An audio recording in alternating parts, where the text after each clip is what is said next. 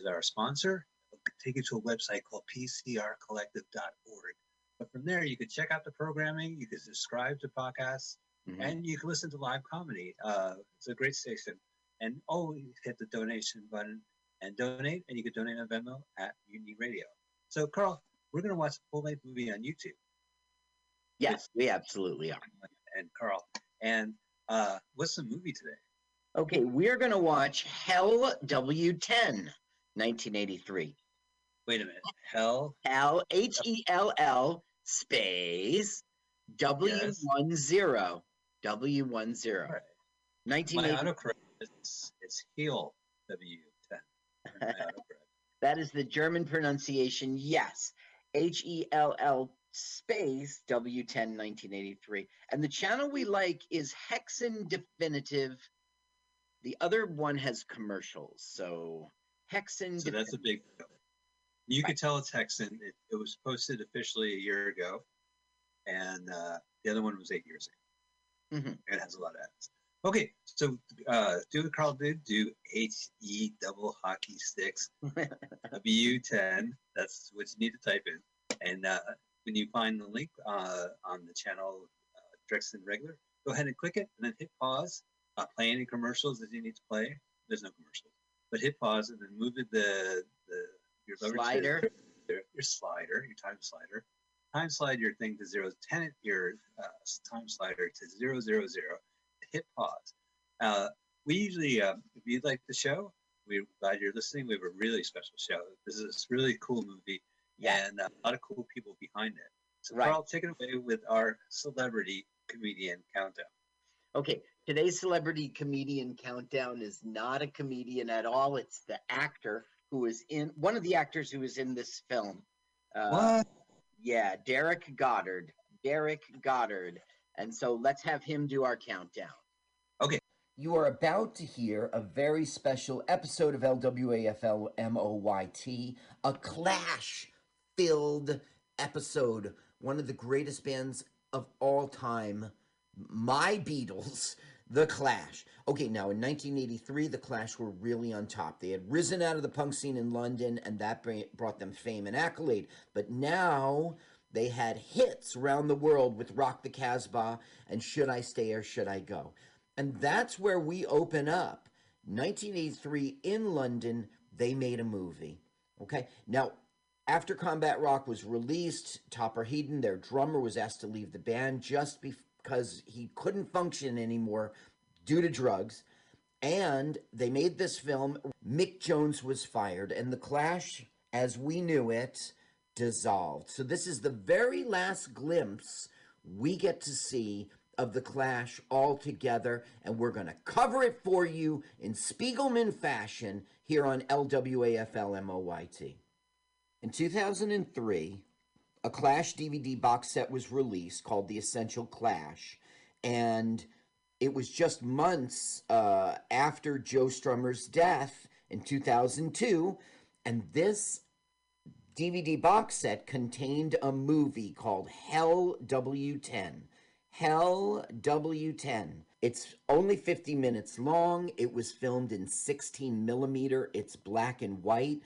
It's in Notting Hill, Landbrook Grove. It's all in London, but what's special about it is that is the setting, the stomping grounds where the Clash lived and breathed. In this film, you see all the members of the Clash and their crew. One of the members of that crew was a gentleman named Derek Goddard. He was in his 20s at the time. They were grooming him to become the new drummer, and I found him on out there on the interwebs. And after we watch the movie together, stay tuned for an interview, an in-depth interview with him about his experience making that film and about his experience being with the Clash for that very short window before it all fell apart. Last thing I want to talk about before we get started here is the soundtrack. Now, as you know, when we watch a full-length movie on YouTube, we turn down the sound, okay? The soundtrack is really interesting, rehearsal takes, alternative takes of classic Clash songs. Now, If you don't know The Clash, you're not going to fall in love with them listening to the soundtrack. It's really for the Clash aficionado to hear some interesting things. Okay, ready? Here we go. Theme song, Clash based, and then it's on to Michael's magic. Darling, you gotta let me know. Sure, I will full-length movie on YouTube with a Michael Spiegel man and called on Mutiny Radio. So come on and let me know. Should I watch a full-length movie on YouTube? LWAFLMOYT. LWAFLMOYT. LWAFLMOYT.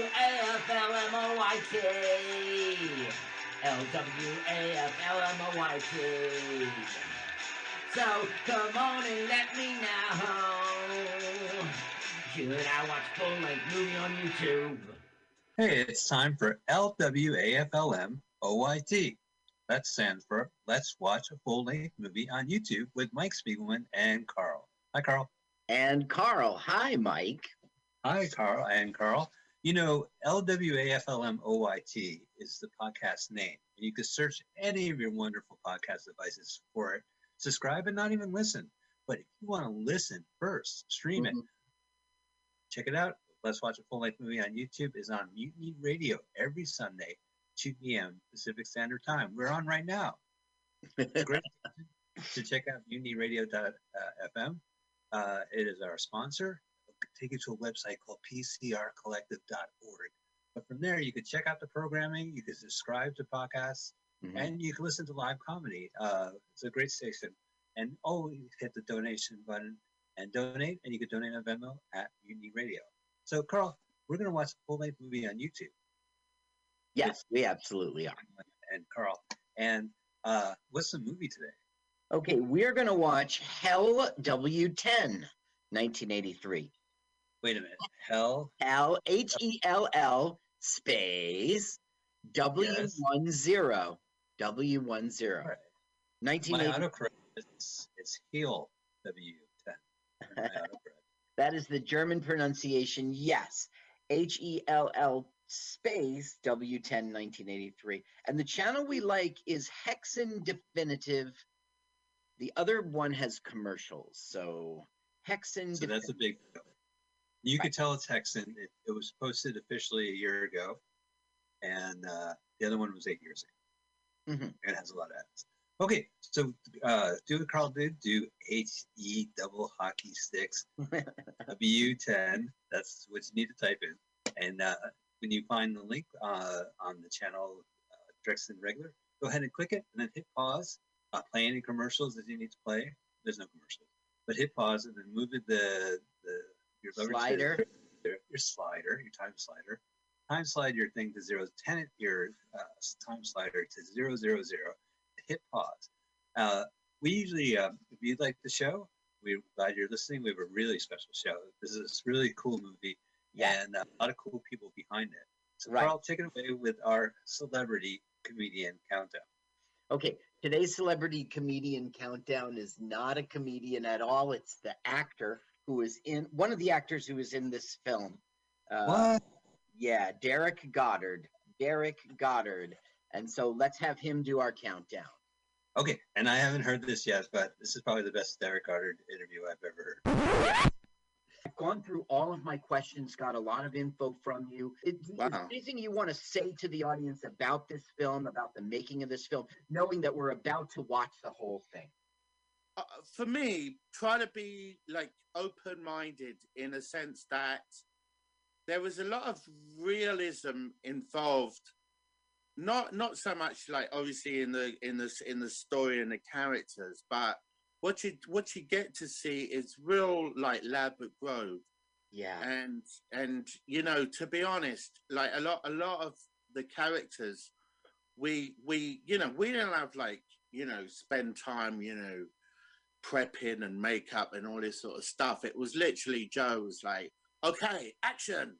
Right. You know, so it's kind of not that far from like, you know, like how we how we kind of was, you know. And that sounds weird, but it's almost, there's a part of, like, if you love the Clash, this is real Clash history. You're getting a real window. I know the story isn't the easiest to follow, but you know, you got the music, and that's all, you know, the real deal, and the imagery, and you know, The setting is very genuine and legitimate. That's what everything felt and looked like. You're really getting the experience of being there at the time. Yeah, That's what I think is Joe great. Joe literally like used like all the Clash, you know, like even Mickey Foot's car. Do you know what I mean? Mm-hmm. There's a scene where, you know, you're driving around like London, and you know, Mickey lent his car, you know, and Joe's like used all Clash, you know, aficionado. You know what I'm saying? So people and props and environment and setting, everything was, you're really getting a snapshot. It's a piece of history, and right down to a lent car. Yeah. A history, right when, before, again, it's important to think that really that was the last thing that like Mick and Paul and Joe were all, you know, together. Do you know what I mean? It's the very last glimpse. Yes. Yeah. All right, so why don't you count us down, and we'll all watch this film together. So the countdown. All right, are you ready? Yeah. 3, 2, 1, go. Well, Carl, I have to say that was a really interesting conversation, and again, I don't stand corrected. That was the best interview I've heard. Well, wait till you hear the interview after our show. Oh, all right, sounds good. Now, we're watching this just coldly, but can you give a little information about this movie?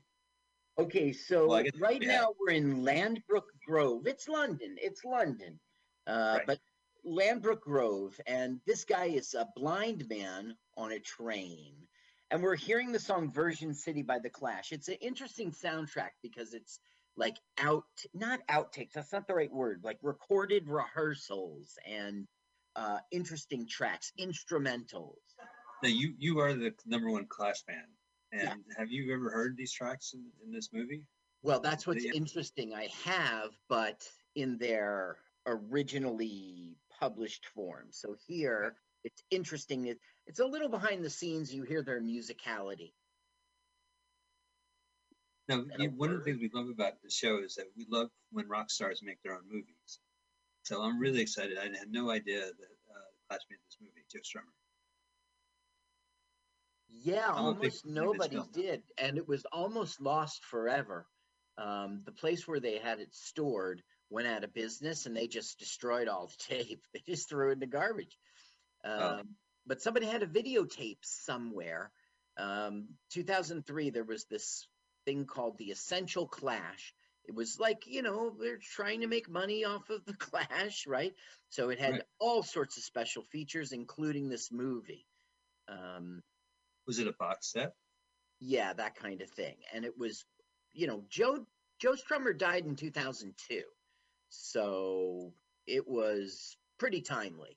This was the very last thing the Clash did together before they broke up.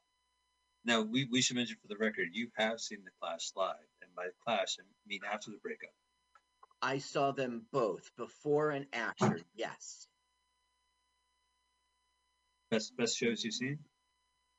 Yeah, I would say the one in Asbury Park was a perfect night for a 17-year-old boy, you know, and it was it's all foggy because it's on the beach in Asbury Park. I mean, outside of the arena, it was all foggy that night, and so Joe was like, "We got 40 cases of imported London fog." It was just great. What a night. Okay. Oh, that's great. Yeah. There's Paul Simonon playing the guitar, and there's his disgruntled, unhappy girlfriend. She's just not happy with their station in life. And for some reason, she wants out, and she's about to get out. She's a British punk rocker. Like, she's OG. Now, look, there's no special effects here. She's going to really pick up a guitar now and smash him on the head. It's not a special effect. No, it's a real guitar. Let's see if it breaks. $5 it breaks. Oh, that really does hurt. Joe Strummer was directing this. They just Were they fans of the Three Stooges? no, no, they were not. Okay, here's the bad guy, Socrates. Okay. Oh, what are you talking about? Socrates is a good guy. Well, in Greek mythology, yes. Yeah, But in Landbrook Grove, he's the meanest of the meanest. Now that is Paul's girlfriend, who has now walked out. Okay, we're back to the blind man who continues to recount the story. He's making a recording, you see. Oh, so now when they found this movie, were there there wasn't any sound, right? That's right. This was always intended to be a silent film, and I think at least Derek Goddard, you'll hear in the interview after this movie, feels that it was meant to be played while behind the Clash as they did a concert. Wow. Yeah, so it'd be like a live performance, and behind them would be watch. Now look, Paul sneaks up. Bam! He smacks Mick and the Socrates in the face. Look at that. Oh, I bet she's going to have to shun her. And look, he hopped on the car. No, this is all one take, too. Yeah. Didn't this play on Fish Burgers back in 92? No, this is much better than Fish Burgers. This is 16 millimeter, my man. Okay, look. You see his black eye? Socrates is informing I see his black eye. Somebody smacked me in the eye. We can't take this shit. How cool London looks. It's London, right? So is the name of the title like the address? So instead of like there's a postal code which is W10. It's Notting Hill. Oh, really? So, yeah. I love that movie. That's delightful. Wait, Julia Roberts. No. You know, it was based on a true life experience. I was in Notting Hill and I bumped into Julia Roberts, and I'm like, "You're Julia Roberts." It's like, "No, enjoy this movie about an astronaut who looks like me." And I was like, "Whoa!" And we started to date, and the neighborhood really got gentrified, and it was a really good film. And then she left because she had another movie. Okay, they're really beating each other. Before all that happened, now look, this is what happens to people who don't pay Socrates protection money. You got it, Spiegelman? Well, don't you think it's ironic? Because I would need protection from them. Subtle racism here. He says, "Are you auditioning for the lead part in Black Superman?" Subtle. It's subtle. He was making a joke, I guess. This guy's name is Ray, and he was a longtime bodyguard, and he's going to be a main character in this film. And these are all friends and family of the Clash? Yeah, I wouldn't say family, except for like the mother of his children. I don't think at this point is in it. But I wouldn't say family, but it's the Clash and everyone around them. All the crew. Did the Pogues show up? The Pogues? Yeah. There's Gabby right there. She is the mother of Joe's children. She is, I really don't know her story, except I only hear nice things.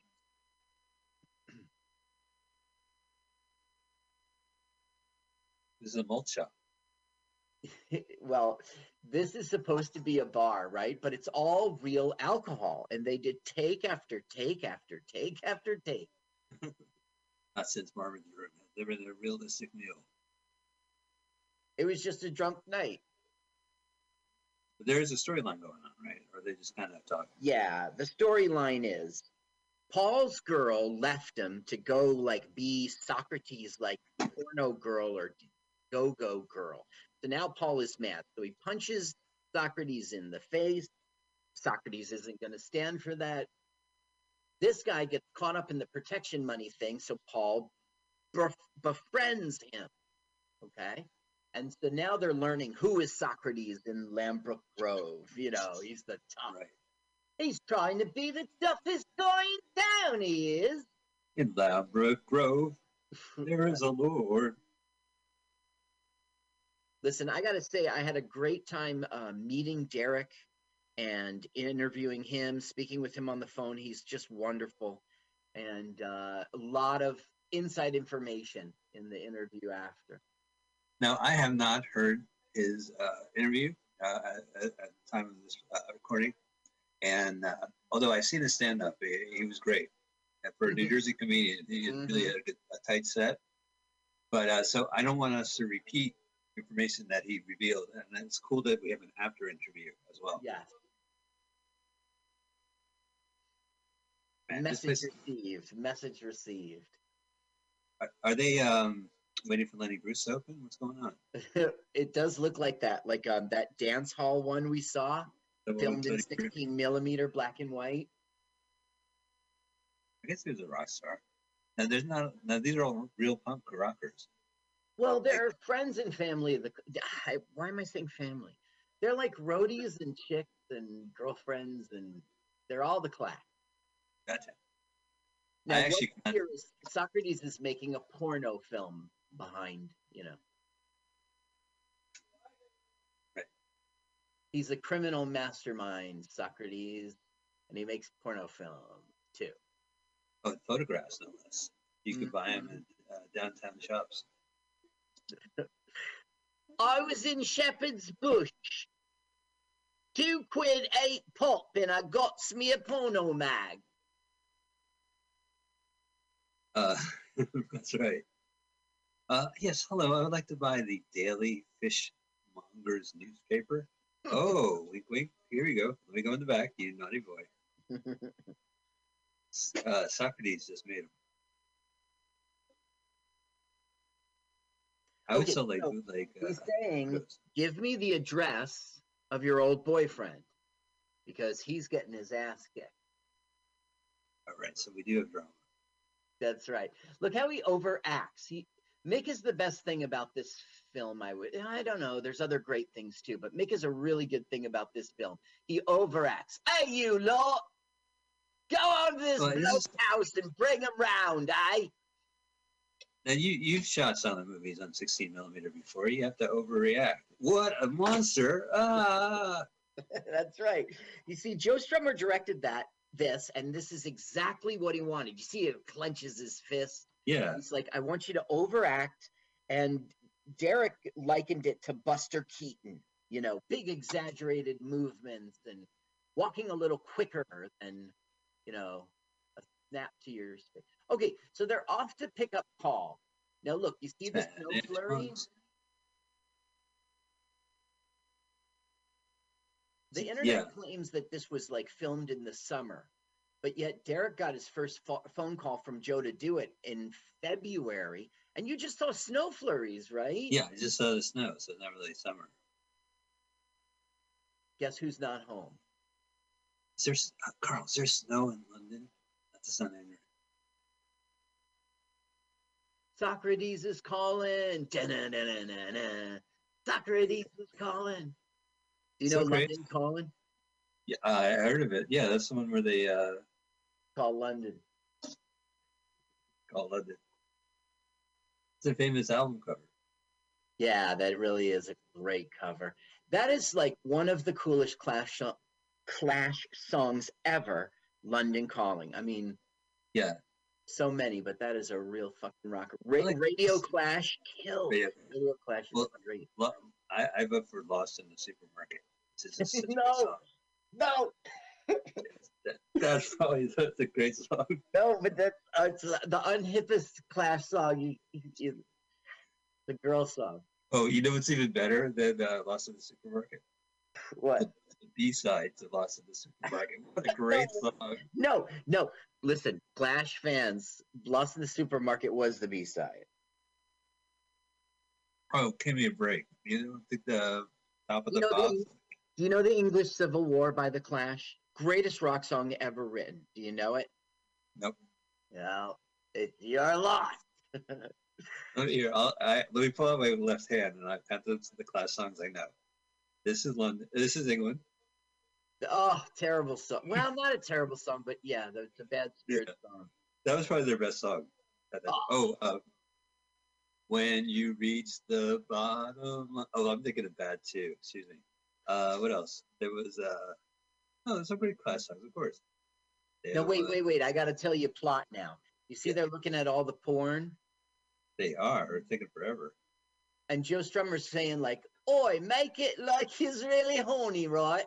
So, now Paul is outside the window, and he is finding out that there's a stash of porn he could steal and sell. Okay, I mean, Paul is going to get this, Socrates. Look at this guy, like Spider-Man, the regular Andrew Garfield. Yeah. Now, look, there's no special effects. That is a 22-year-old, 23-year-old Paul Simonon who just shimmied up the side of a Lambrook Grove flat. Paul Simonon is the bass player? Yeah, and I had the pleasure to shake his hand once, yes. Nice. He's an imposing figure. Of course, I'm such a little peewee. He's so tall. Oh, I am, mate. Look, that you see him falling down? That was real. That was real. Now, Ray is really limping there. That really did hurt him. Yeah, there's no second takes in this film. Well, no, he did a lot of second takes. This is really as polished as it gets. Yeah, you have to admit it's a really well done movie. There's no nice ass kiss, Mike. No, now there's no script. Joe Strummer was just telling him, you do this and you do that. He just directed them as they went along. Now, he had a whole story in his head, but he never wrote it down. Did they, I guess until they run out of film and then they got an ending. So. No, it really was. It does have a plot that goes all the way to the end. That doesn't make it good, but it. Now they, for music videos, they were a 70s band for sure, and they were definitely the premier punk band, but they also had a lot of television appearances and kind of their iconic posters and t-shirts. But when music video came out, I guess Rock the Casbah was a huge video. Yeah. And also, Should I Stay or Should I Go was a huge video. Yeah, that's right. And what they did is they toured with The Who, but in the video, they make it look like everyone's filling, giant stadium for them. Well, yeah, we flaunted when you got it, Yeah, I know, but it was a little deceptive. Well, yeah, I don't know if you saw my music video live at Red Rocks back when I opened for U2. When I opened for U2. That's hilarious. Yeah, it was me, Chumbawamba, and then U2. It's a great bill. Now, they're breaking in and just stealing the porn outright. They're tying everybody up and holding knives. I mean, they're really being criminals here. Now, they're robbing a criminal organization, right? I guess that makes it okay. But these are our heroes. So that's a real knife. Yeah, it's a real knife. And there look, goes the film. Okay, the guns might be real too. We don't know. It never gets answered, that question, on the internet or in person. So I'll talk about that when the guns come. Okay. Is there going to be a placard that says bang? That'd be so great. Look, he can't get out. He can't get out. Yeah. He'd be seated. I'm acting. I am acting. Now, I should have asked for a standing desk. There's Joe Strummer, and he's a cop. Really? That's ironic, because he fought the law. And the law won, Mike. They said, you're a cop now, you're a Bobby. Now. If you can't, you don't join them.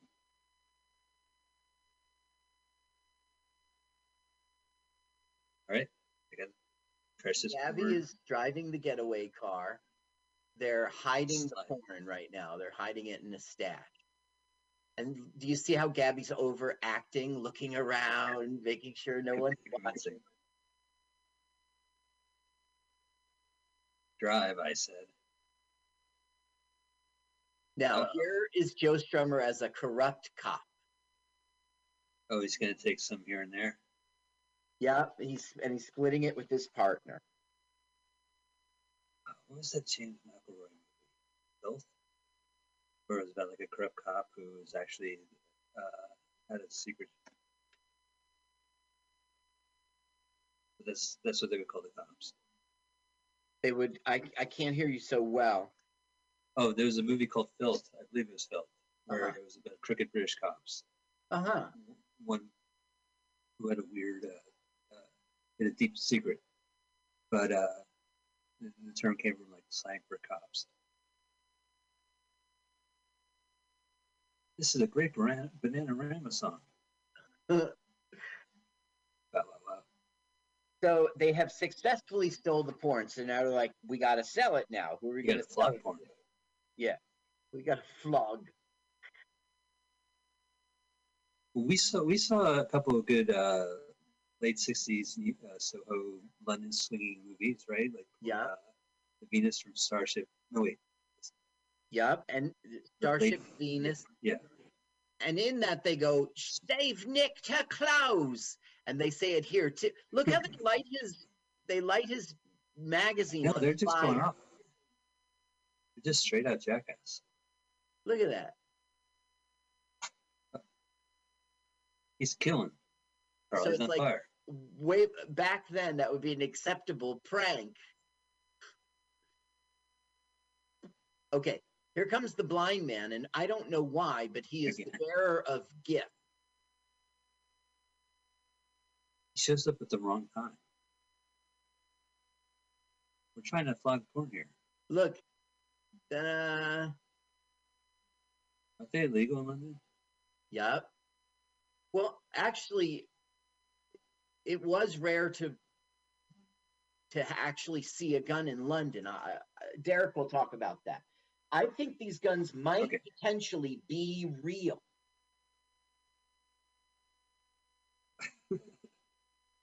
What a tax write-off for a rock band. So bring your guns and yeah.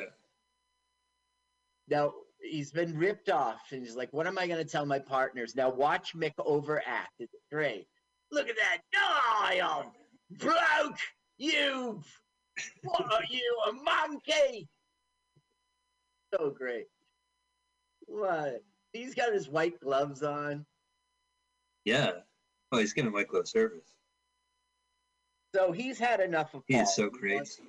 Now, in real life, Paul and Mick were a point of contention in the band.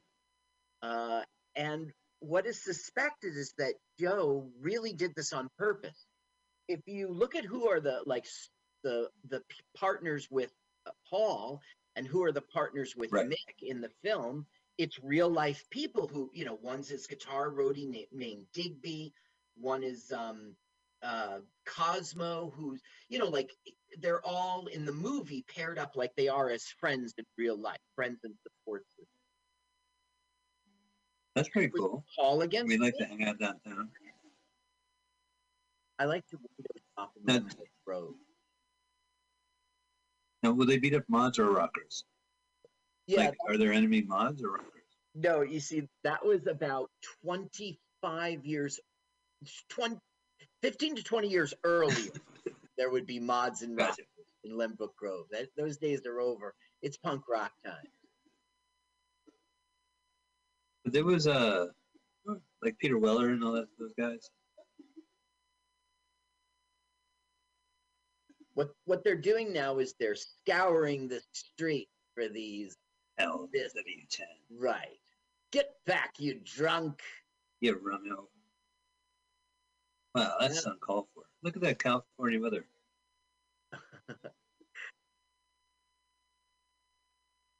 Oi! Oi! I says oi! I want to use your restroom. Well, you have to pay it. How much? To pee? Yeah. To pee. That's right. I have to pay to pee? Yes. Yeah, that's right. 2p. Exact change, please. I cannot split a pea. This isn't split pea soup. Look at him scouring London Grove.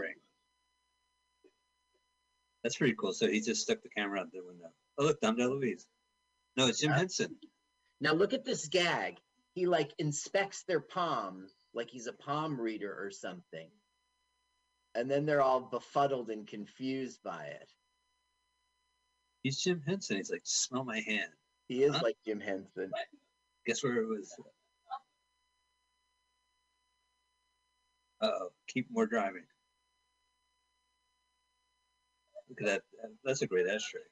Yeah, that's a great ashtray. That's a classic ashtray. That is 1984 in my car with Kenichi Sugahara. Listening to the Clash? Yeah, I would say. London's burning. London's burning.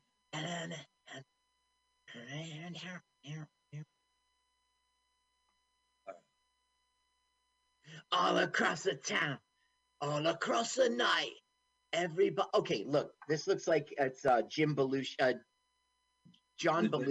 to me. Looks like Jim Belushi. Yeah, or Jim. Oh. It looks like a Belushi, then third brother. That's a classic Joker move when you drop your gun. Those 3 clown pants. Now look, Derek, who we do the interview, he's about to smash into them with the bike. Oh, so this is the guy you talked to? Yeah. Well, we've already seen him in the film. I didn't call him out right away. Look, John Belushi. I'm telling you, that's a Jim Belushi move. Now he doesn't look like Jim Belushi. I think he's the third Belushi. Right, there's James Belushi, Jim Belushi. No, wait. Jake Belushi? So they're the same person. John Belushi. John Belushi, Jim Belushi, and James Belushi are the 3 Belushi brothers. You said Belushi so many times, I can't. It doesn't even. It sounds like a nonsense word to me now. He did that. Belushi, Belushi, Belushi. Okay. Bicycle tape.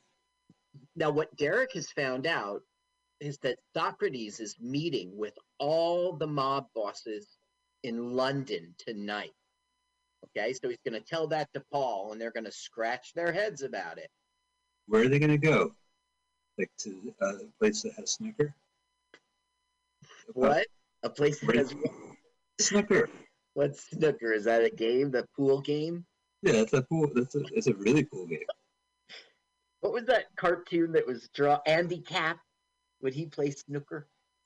Yeah, he would go. Well, he would play it and come home really late. And I don't know if you know this, but Mrs. Capp was not too happy about it. right, with their frying pan. Okay, this is all real, man. There's no special. I mean, Okay, that's not true. There is a special effect later. Oh, really? Godzilla? No, it's should I ruin it? No, it's a short movie. Yeah. Now, this guy was a roadie. His name is the Baker. And his name is August. Well, I'll pull it up in a second. But he would tour. You know, he was like the drum tech and all-around roadie. He was a can-do person who got things done. So he's helping behind the scenes with this film. He's lugging around all the lights and cameras and props. And okay, so now they discover that in their porno film, some of it is filled with heroin.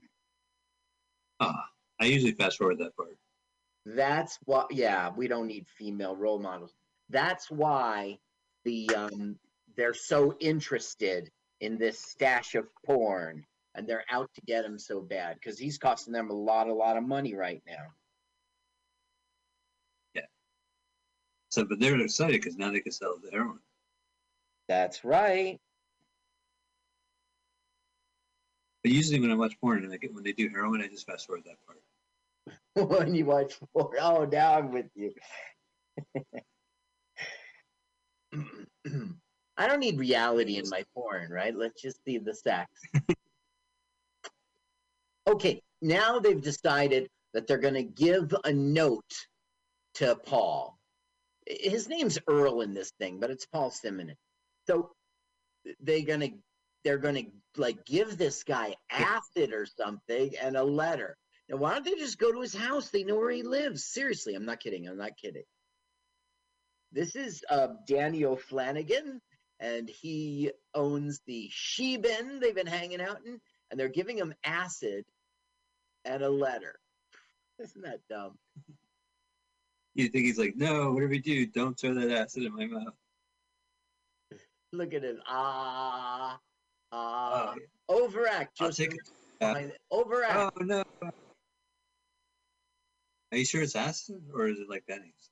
Well, and wash it down with some liquor. You'll see in a minute. He gets fucked up. I don't know if it's acid. He has a hallucination, a single hallucination.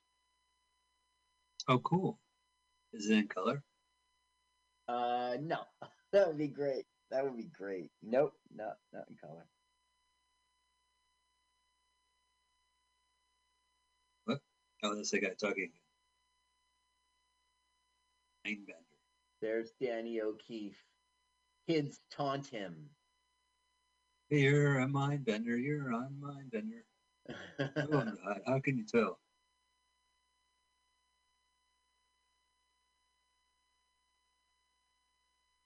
Look at him. Oh, Giant bats. Grove. Julia Roberts everywhere. Watch out for this unfocused camera. Boom. No. Doppler effect, sound effect. I want to help with your movie, Joe. Sure. Can you go in the middle of traffic and just record it? The lights come. And roll them, mate. It's so great that all the roadies and worked on this film. Did they get paid? Yeah. They did. All right. Yeah. Joe funded this whole thing. They had to process the film. They had to edit. They had to buy the props. So the guy, the baker who I was telling you about, he like got all muddy and gross in the last scene. There's this hallucination. Did you see E.T.? Yeah, E.T. That is like really dates this movie. Like, there's no way it's like a 70s film. Like, it's not late 70s punk. Now look at this bloke. Come with me, Danny. Look how good acting he is. Great acting. I think he's fucked up. He just loosens his. Yeah. Right? He's sleeping. I would have just thrown him down the stairs. All right. We need some popcorn and video cassettes. Stat. He's obviously been to the dog track. Now, that's just some local colloquialism, you know what I mean? Maybe not literally gone to the... Bring my stuff to the Canal Bridge tomorrow at midnight or kiss your kneecap goodbye. And that is when our film's going to end, when he's at that meet. Wait a minute. So do we see his kneecaps going goodbye? Or I don't want to ruin it. Was it real bullets? And then they hit him in the kneecaps. I just don't want to ruin it for you. Okay. So now what they got to do is dump the heroin. So they found a buyer, but just for one bag. So they're going to sell it to the buyer. But, Mike, it's a setup. What do you mean setup? Socrates men. They're lurking. Interesting. Now, what are these characters? They look like they're aliens, the way they're dressed up. They're early 80s fashion, I guess. I guess, yes. This is 1983. Nope. You have to let me know. Was this movie like for his personal use? Did he plan to distribute it as a film? Was it a promotion for the band? Okay, so it's unclear. I think that he did intend for this to be a serious film. And then when he got it all done, he saw that it wasn't, Quentin Tarantino. Even for his, like, for instance, he loved the movie Taxi Driver. It influenced him. And he wanted to make a film like Taxi Driver. But I mean, look at it in black and white, 16 millimeter. Look at how the lights are all up on their face right now. It just wasn't. Look how out of focus that is. It's but it's a lot better than it should be. Yeah, it's a lot better than it should be because he paid money. But the thing is, he just did it himself like Fishburger. Do you think it was sequential? Like he started from the beginning and then shot everything to the end? No, it wasn't sequential.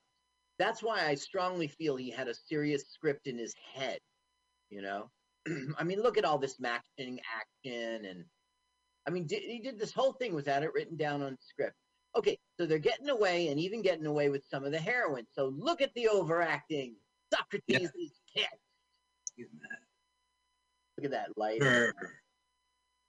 I say. Mm-hmm. Good girl to you, sir. Rankin and Shaken. It's a tonight. Now, here's a funny part of the film.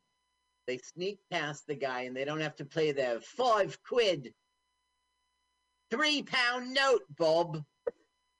I just want to use your bathroom. Right. 2p. Yes, that's right. Bad guy. Right. So, hey, it'll be 5 quid a pop. But I'm so great. I'm just so great.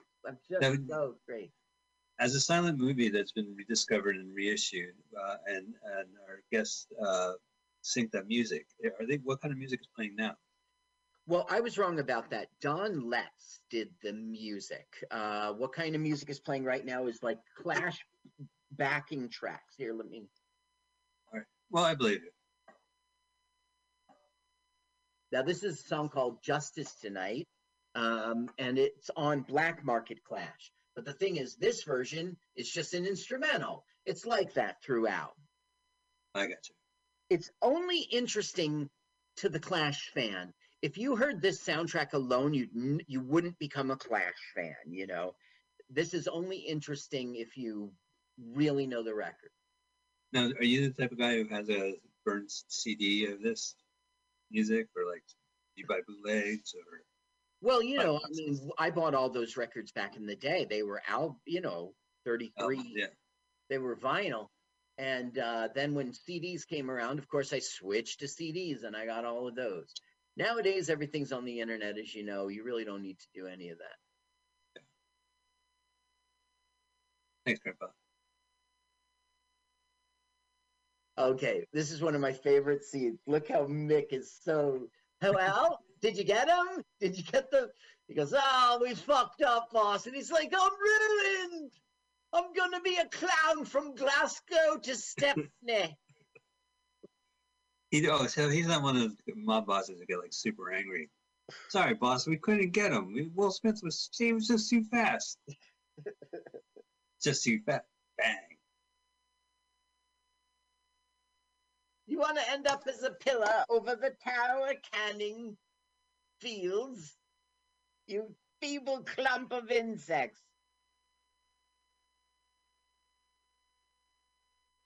He's ruined. You see, okay, this is the last glimpse of the Clash together. It was 1983. They just got back in their tour for with The Who, opening for The Who. Combat Rock was old news now. They were big, famous stars. Right. And the band was just about to break up. There was forces pushing them apart. One of them was the manager, Bernie Rhodes, and others lobbying to fire Mick. And that's what happened in September of this year. So this is their very last thing together. There's Gabby, Joe's girlfriend. So Mick was kicked out, but the band continued, and you had seen the new Clash, as they're called. Yeah, but the thing is, they really weren't the same band, right? They had 2 original members, but okay, so the drummer was let go because he was really a drug addict and he just couldn't continue. And then Mick got fired. So they made, 2 years later, Cut the Crap came out. It was called This Is England. And it was the new Clash. And yeah, I did see them live. Seeing them in Asbury Park, though, that was the real Clash. And that was... For sure. Yeah, that sounds amazing. By 1984, Big Audio Dynamite was happening, and Mick was having a lot of success with hits. The Clash broke up in 86. They did not have a hit with their record. It was 88 in the U.S. I have to say, Big Audio Dynamite, I could use my left hand to count some good songs from them. Right? The Bottom Line song and one with the horses are on the track. That's right. Yeah. Rhythm and percussion. Now look, Mick is a great actor in this. He's in front of the police chief, and the police chief is like, "Why are you coming here? You'll get us both thrown out." Everyone knows that, I'm on the take. Now watch what he does.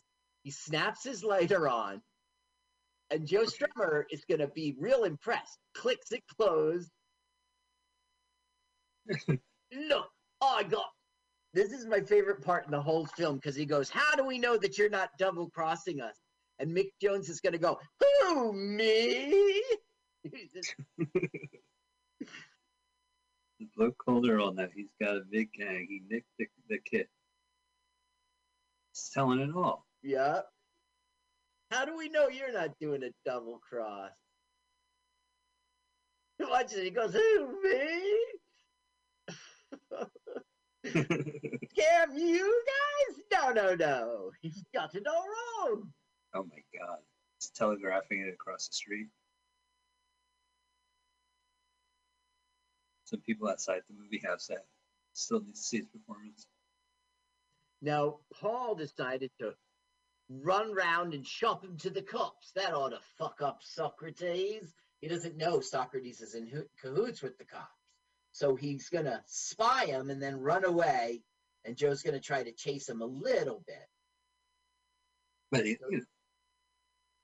probably doesn't Come need back here, you! He looked like Socrates. Blue Zone. Quick, use your key. There you go. This part of the film I don't understand, and I've seen it 8 times. Really? Why? This is a 6-hour movie. He's either stealing a car. Look, he's hot wiring it. So he's stealing a car. Right. But why? It doesn't serve the plot. Then he's driving away. He's got a shotgun with him. It doesn't serve the plot. Now, look, 2 cops just happen to be around, and they see him. He's not wearing his seat belt. They just pull him over. This doesn't serve the plot at all, you see. It's just criminal life, right? I guess, yes. To deal with bobbies. Yeah. Wow. 1983, that's when they started wearing seatbelts. Yeah. Christmas Day. I mean, New Year's Day. No, January 3rd. Whoa, January 3rd. Okay, so. January 1st. Now, look, he called him a monkey. Right. Christ, the monkey's got a shotgun. That was not polite. And Mike, it gets worse.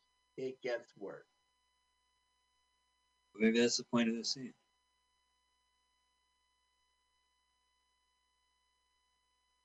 Poor Ray, this guy got tripped. Now he's being back to the station, and Joe Strummer will pour the racism on. Mike, would you read our interstitials, please? It's all right. Would you? I'm a slow reader. I'm dyslexic. I can't read. I'm illiterate. And I'm dyslexic. So if I did know how to read, it'd be a problem. The Liberation Army of... Oh, man. Oh, right in the gut. Now, One take. What does it mean? So, watch how Ray will pull a move and get the one up on the cops for just a moment. All right. But does the law win? I'm not sure. Look, pow! He fought the law. And the law won. Sneer! Sneer! Now the gun fired. And what? Now we're somewhere different entirely. Well, that's it. The scene ended with a bang. What more do you want? Okay, now Paul goes out, and who should come over? One of those gangsters who's mad, okay? And he does a shoot-up scene. It's kind of dumb.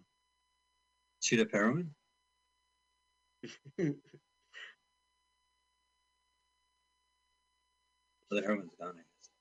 Now look, Joe Strummer's making him do it with an axe. Right. Here to ask you a question. Oh, is this one of those polls? You want me to ask me something? Hiya, chop. Now, Gabby hairsprayed him in the face. Right. You see how her hair always stays up? Do you think that has practical effects? It's super strength tang gel. He's actually axe murderer. Yep. Now look, Paul has come home to find an axe murderer. He's not going to tolerate that. Oh no. Now watch this terrible, terrible effect. Oh my God, it's the worst. There we go. Ouch! Oh, that looks... Eyeball. Eyeball. And eyeball cord. Ooh, eyeball juice. The baker made that. He created that special effect. Now, that's His name is Barry August, and he was with them from 76 to 83. He was one of their closest friends, and he's a drum tech and a roadie. Look, he shoots her dead for what? For what? So there could blood go on her forehead. He must shut her on her forehead. Now, if he was shot in the head, I mean, what, with a 38? It wouldn't have looked like that, right? Right. This is a silent 16mm film. The blood's going to look goofy.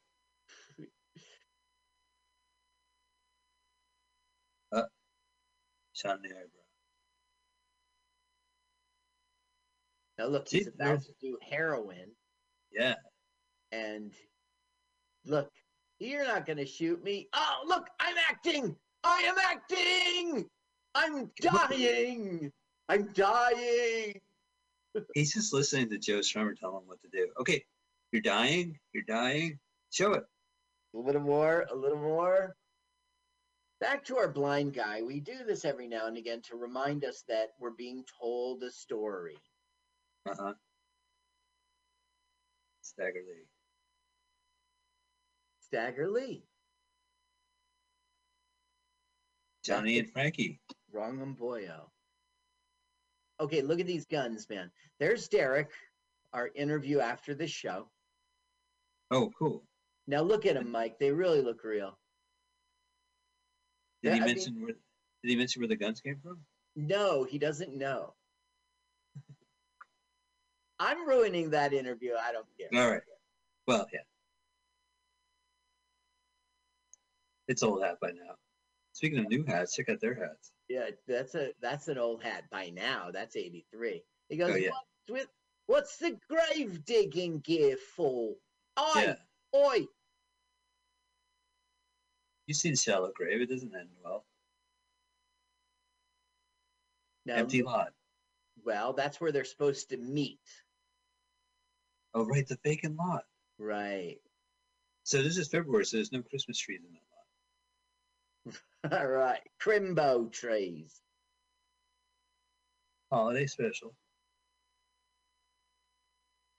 I'm overacting all the way to the end of this film, I is. Oh, there's an ending to this film? Uh-huh. This looks like the back of the cover of their albums. Now, I want to, it looks like Sandinista, which was like behind a bowling alley or something. Yeah. A snooker parlor. I want to remind you again that, like, when we see a person getting hit by a car, it's real. Okay, thanks for the heads up. Bang, bang, you're shot. That isn't real. Wait, they were underneath the car? Right. Now, that's a crazy stunt. Right. So he really was. They dug out a pit and pulled over his head. Look, he's on the car as it's driving. For real. And he fell off. Do not attempt. He's 22 years old and made out of rubber. Now, look, there's real fighting. Now, look, Mick is pinned. He's pinned. I could tell from his acting. And Gabby will shoot him. No, don't shoot. Don't shoot. Please, I got one more soliloquy in me. Now, there's all this smoke. Was it a fog machine? Because if not, that means the car is doing that. Yeah. Is carbon monoxide inside the car? Yeah, I can't see that it would be that amount. Don't you think it's the other roadies just smoking pot in the van? Now look, she shot our hero, Paul. And why? They're friends. Right now she's gonna shoot him? He's laying there dead. Yeah. Gabby has shot everyone. Gabby. Shot 3 people. Yeah. Now look, kids are they passing tobacco or a joint? It could be hashish. It could be. Look at the carnage. You see the carnage, and here comes our blind guy. That's the end of the story. The end.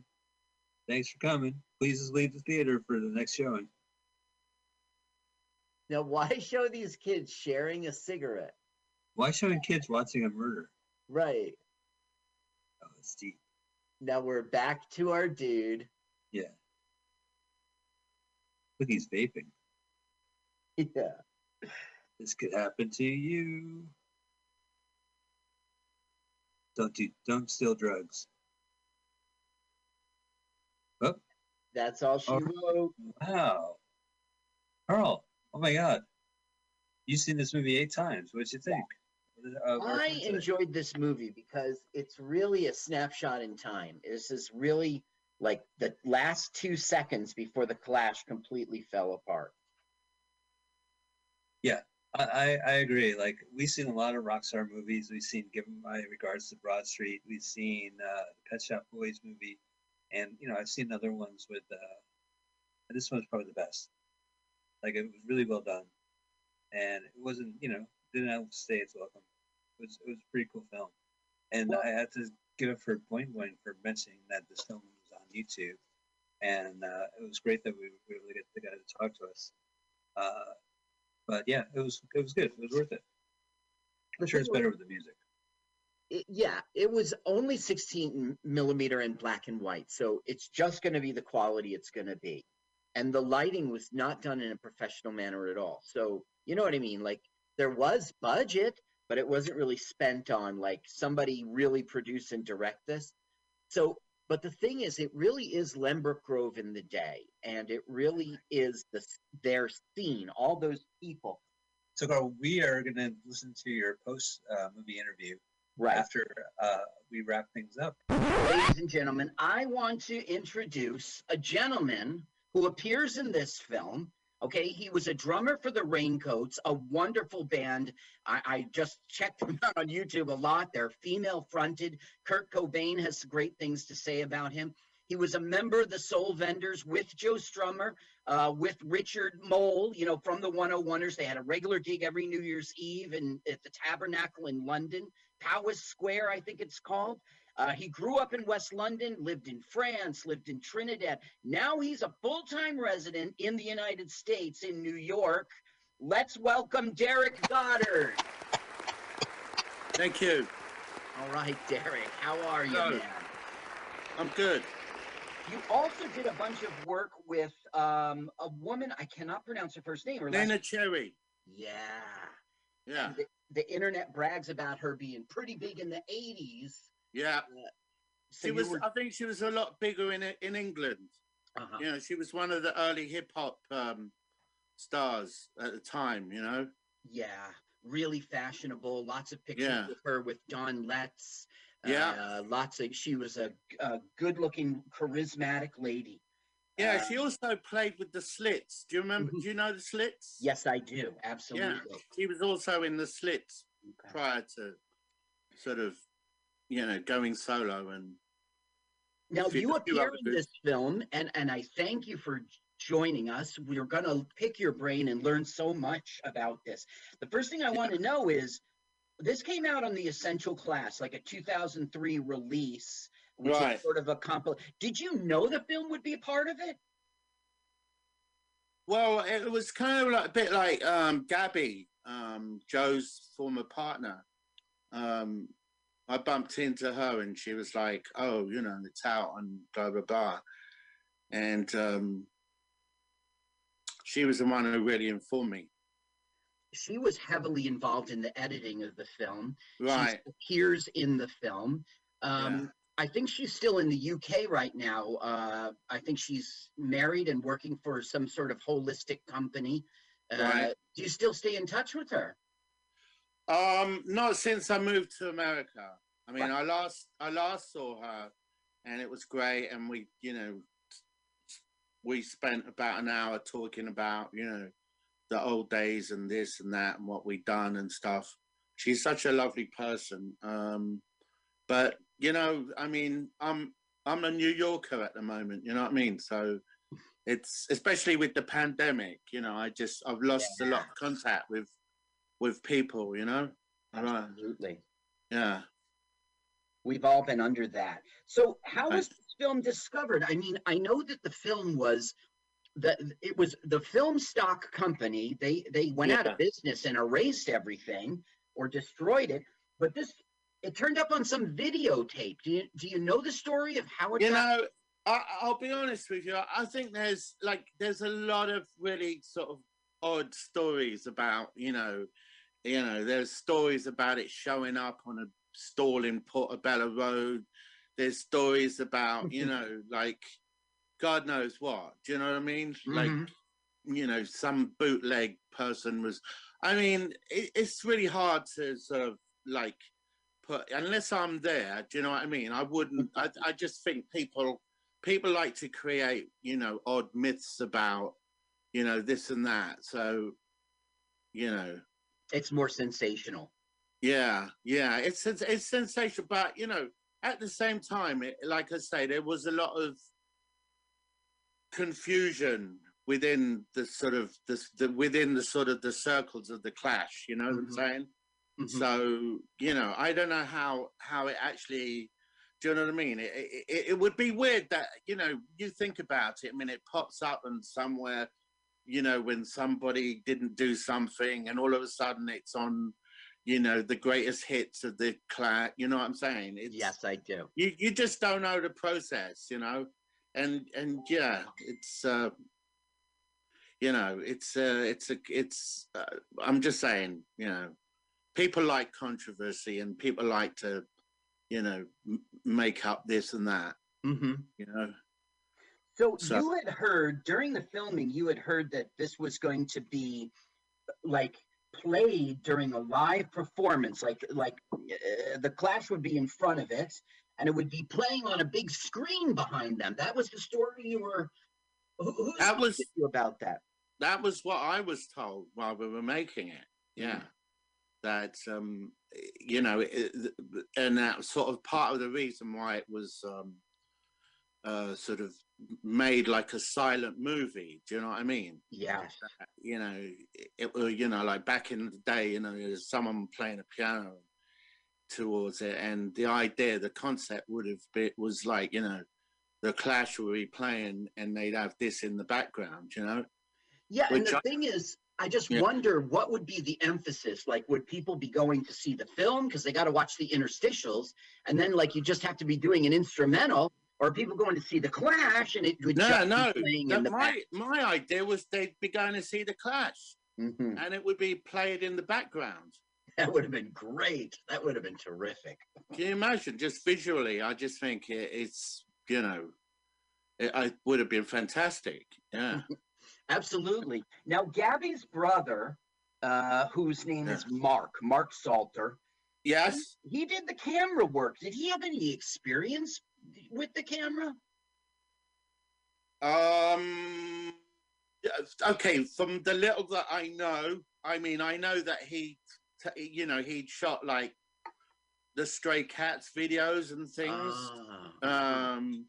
So yeah, I think he had a bit of a record between, you know, behind, you know, shooting films, certainly shooting videos, you know. Yeah. But I mean, I have to admit, I was surprised that Don Letts wasn't involved a lot more. But to be honest, I think it was really, a lot of it had to do with, you know, Joe was really interested in film at the time. Yeah. And I think a lot of it was a sort of vehicle for Joe to kind of experience the making of a film.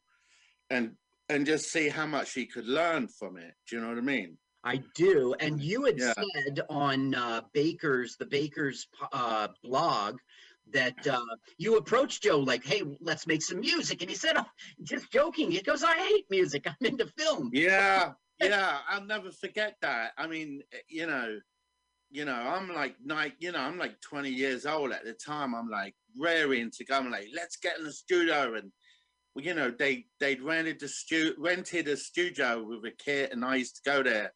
And they'd sort of like, they ended up sort of giving me like all a, load of Clash tunes to learn, but I was like, come on, man, let's play together. That's what groups do, right? Right, of course.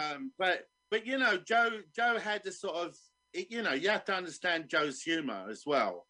Do you know what I mean? But I remember saying to him, come on, when are we going to get any little day? Oh, music. I hate music.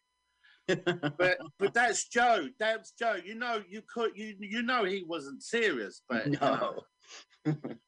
but there's always a vague element of truth in maybe at that time. Do you know what I'm saying? Well, yeah. I mean, humor is based upon truth, and if he's saying I hate music, I mean, he was trying. I don't know where it went, but he was beginning. He was heading towards a film career. That was on his mind. Right. The next thing he wanted to accomplish and tackle. Right.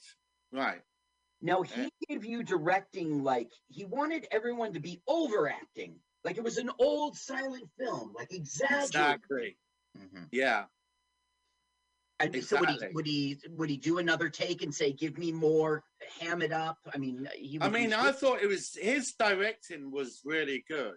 Yeah. I mean, he literally was like, narrating it, you know what I mean? Which made me think, but you see, my idea was like, just act like you're in a Buster Keaton movie.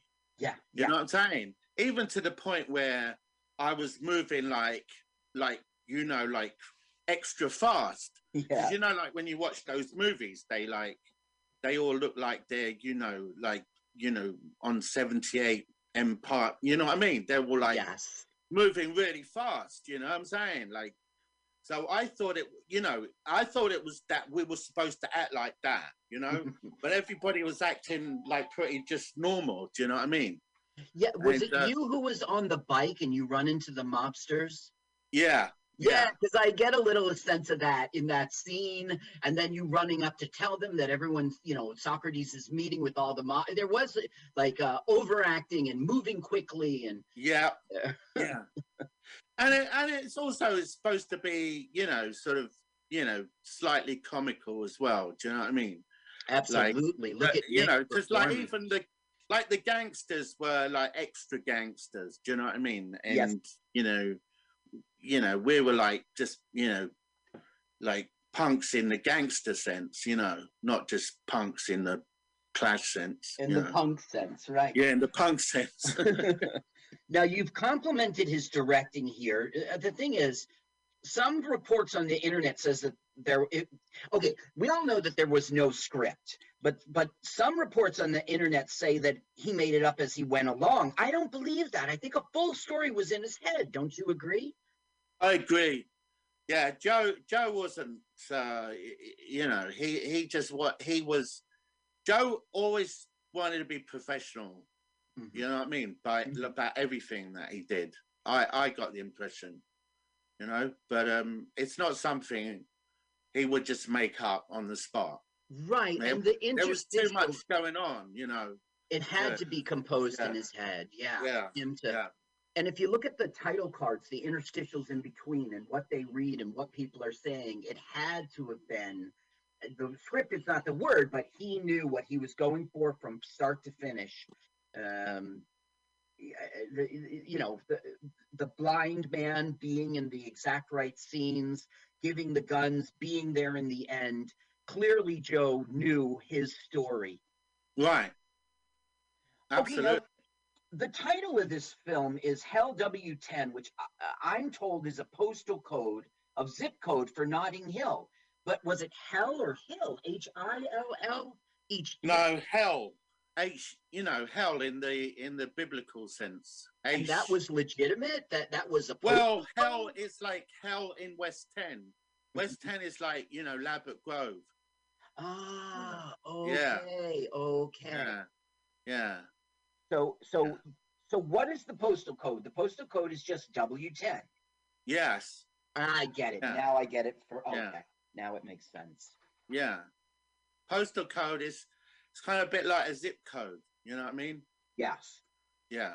Now, after the shoot was over, like, it seems like, okay, first of all, the Clash were off to go to the US Festival in California, but did people ask about the film? Because, I mean, when is it coming out?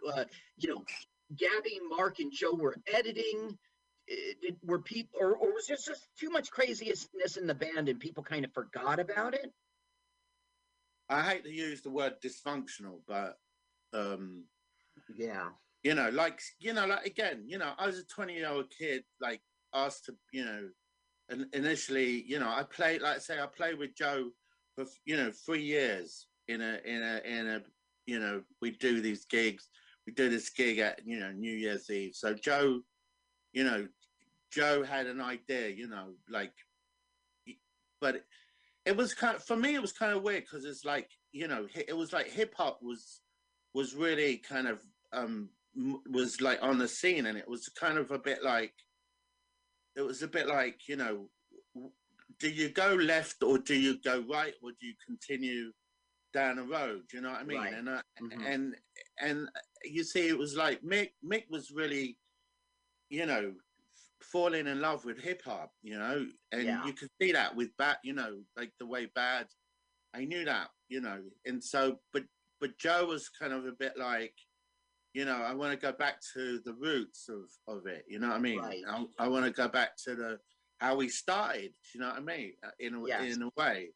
And I think to me, it was just like, they reached a point where, they were, to be honest, I think they should have all just had a break, a holiday. Yeah.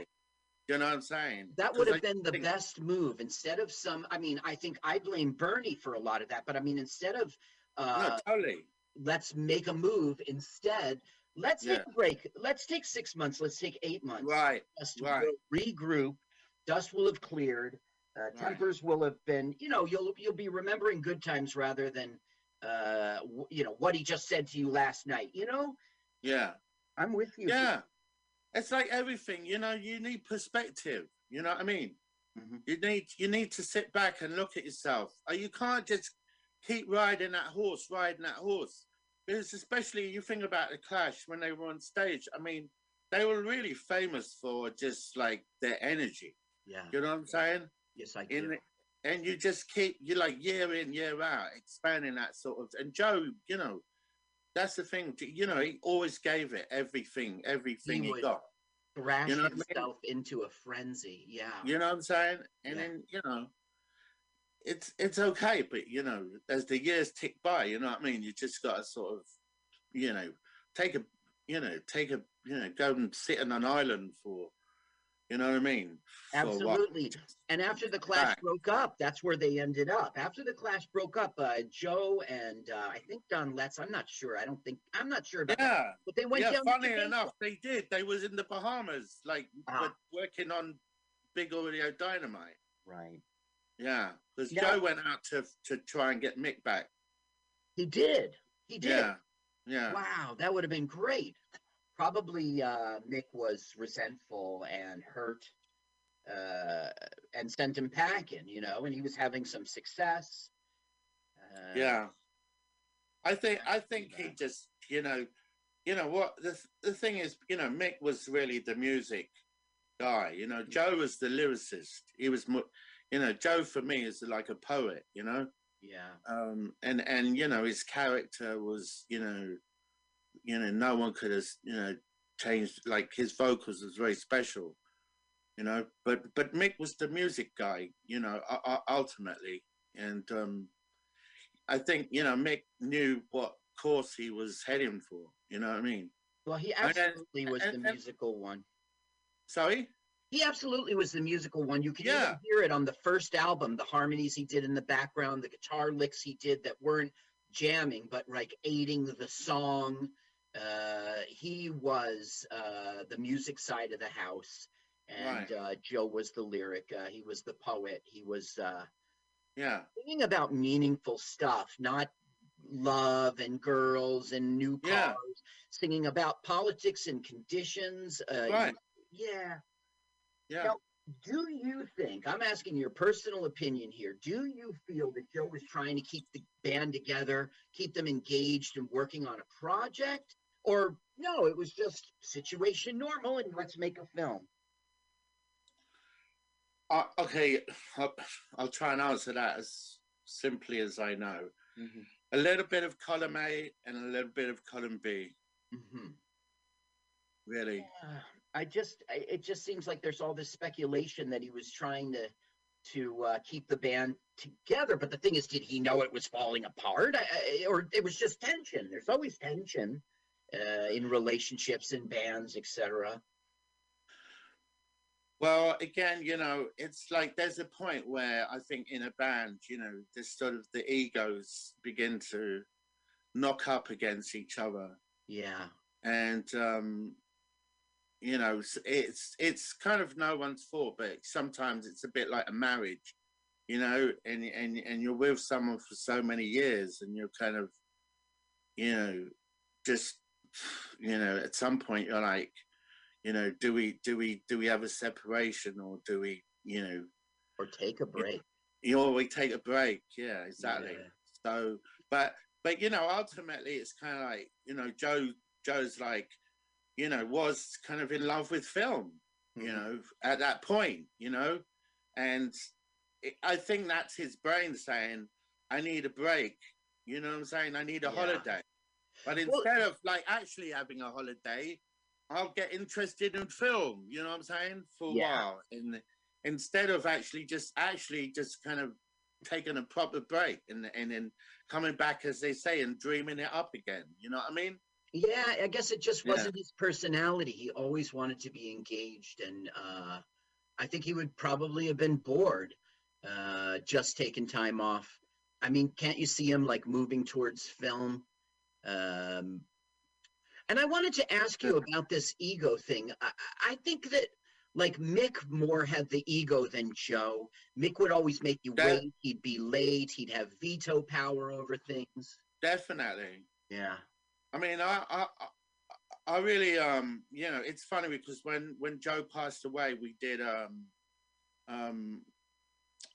some tribute concerts for him, one in London and one in Granada, and Mick came along and played in both of those. Great. And I tell you, Mick was so much, when I was working with the Clash, I thought I wasn't impressed with Mick, but he was an ego, but I mean, he kind of apologized, and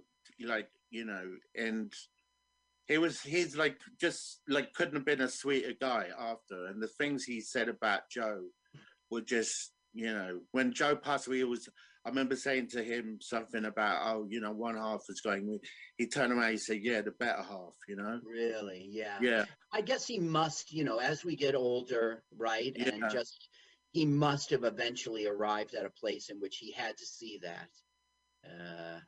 And that says something very good about him. So yeah, I mean, we're only human, you don't know what's hitting you one way or another, which way you cope with it. You know what I mean? Especially so young, and now there's money involved, and people coming up to you, strangers complimenting you. Yeah, you're just human.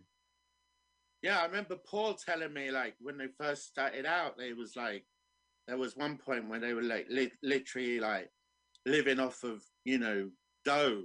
Yeah. And I remember him telling me, like, oh, they was cooking this thing with just flour and water. And well, it was the paste from they would hang up the flyers with flour. Right, that's right. Yeah, that's what he was telling me. And they'd be eating the stuff that they were pasting up.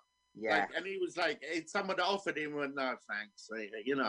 It was like, but that I'm saying it was, then you go from then buying your own house, you know what I'm saying? Right. So it's a lot to, it's a lot to deal with, but So my next question is just as strong.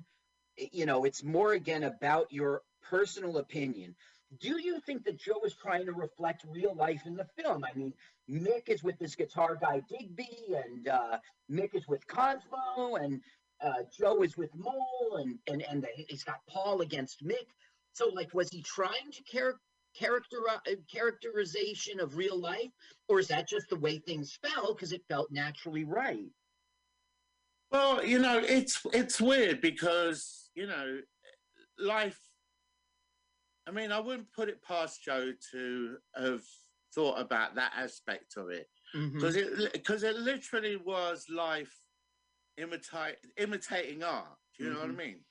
But on quite a grand scale. I mean, I think when it comes down to it, they loved each other. You know what I mean? They really loved each other, but it's like, there's a point where you kind of like lose track of, what's going on, So it's fair to say that this was going to be Paul's camp, and this is going to be Mick's camp, and this is going to be, and in a funny way, Joe quite cleverly sort of think about it, because he played a copper in the film. Yeah. So he kind of kept out of it. Do you know what I mean? Right. Like he didn't have, and he had his foot in both. He was working with the criminal, but yet he's defending the justice. I mean, also he's the arbitrator. He was in the middle. Yeah, exactly. Yeah, exactly. I guess it has to be that he absolutely was trying to put everyone in their role and in their place in the relationship. I guess it has to be. We can't ask him, but I wish we could, because it's so clear.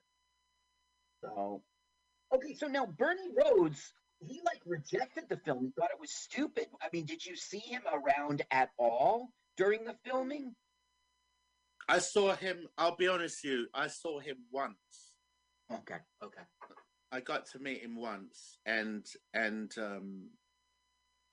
was because it's kind of weird, It was the very last day of filming. Oh. And we were like we were in Camden, and he met, and he was asking me about like who my favorite drummers were, and I was like, Elvis, all these jazz people, and he was like, oh, and he made a really funny comment. It was like, oh, Joe would have. Just what Joe would have said, He said something like that. I can't remember. And interesting. It was really odd, But yeah, that's all. I don't really remember. I was, I had a feud that night, to be honest. Yeah, every night apparently, according to the internet. Apparently, Joe was. It wasn't props; they were real drinks. Yeah, where there's drinking, they're drinking. Well, that's my first scene in that film was as the barman. Yeah. And it was like I had no idea. This is the first time I'd been in any movie at all. But he stocked the bar with proper booze, you know what I mean? And I was, a lot of it was just waiting around, for them to get going. Yeah. So I'd just be opening up, can after can after can. By the time it was ready to film, I mean, I was pretty, I was like ready to, act. You know what I mean? Well, your inhibitions were down. Buster Keaton with a few. Yeah. So that whatever you call it, I was ready for it. I mean, I don't particularly. Thank God it was silent. You know what I mean? Now, Barry was there in that scene. The baker. Baker was full on. Baker was around all the time. Well, he was bringing lights and working on special effects, and he was driving all the equipment. But he was in that bar scene that you talk about at the Daniel Stephen. Tell me, he made this eyeball right when the guy's eyeball comes out of his head onto the. Were you there for that scene? You're not. I wasn't there for that scene, but it's pretty, gruesome. Yeah, it was pretty gruesome. And I bet you that Barry was really quite proud of himself because it came off well. You know, it was. Well, you know, I mean, Baker's like, you know, he's the. To me, it was like a bit like the soul, you know, the soul of the. You know what I mean? I don't know. He's just like a really dependable sort of person. He's always there, and he's always, you know, willing to do, you know, willing and able to do whatever needs to be done. To be all things to all people, you know. Well, he was there for the whole thing. He was there from the beginning. I think he was a drum tech, but he was like jack of all trades kind of roadie. Just making it happen, like you said. Yeah. No, it's true. I mean, it's kind of funny because, I mean, just, you know, to know, I mean, you're one of my best mates for a while, and I actually did other things musically, was Mickey Foot, who produced the first Clash album. Oh, yeah. Okay. Yeah. Now, I got to ask you, Derek, were these guns real? These guns really don't look like props.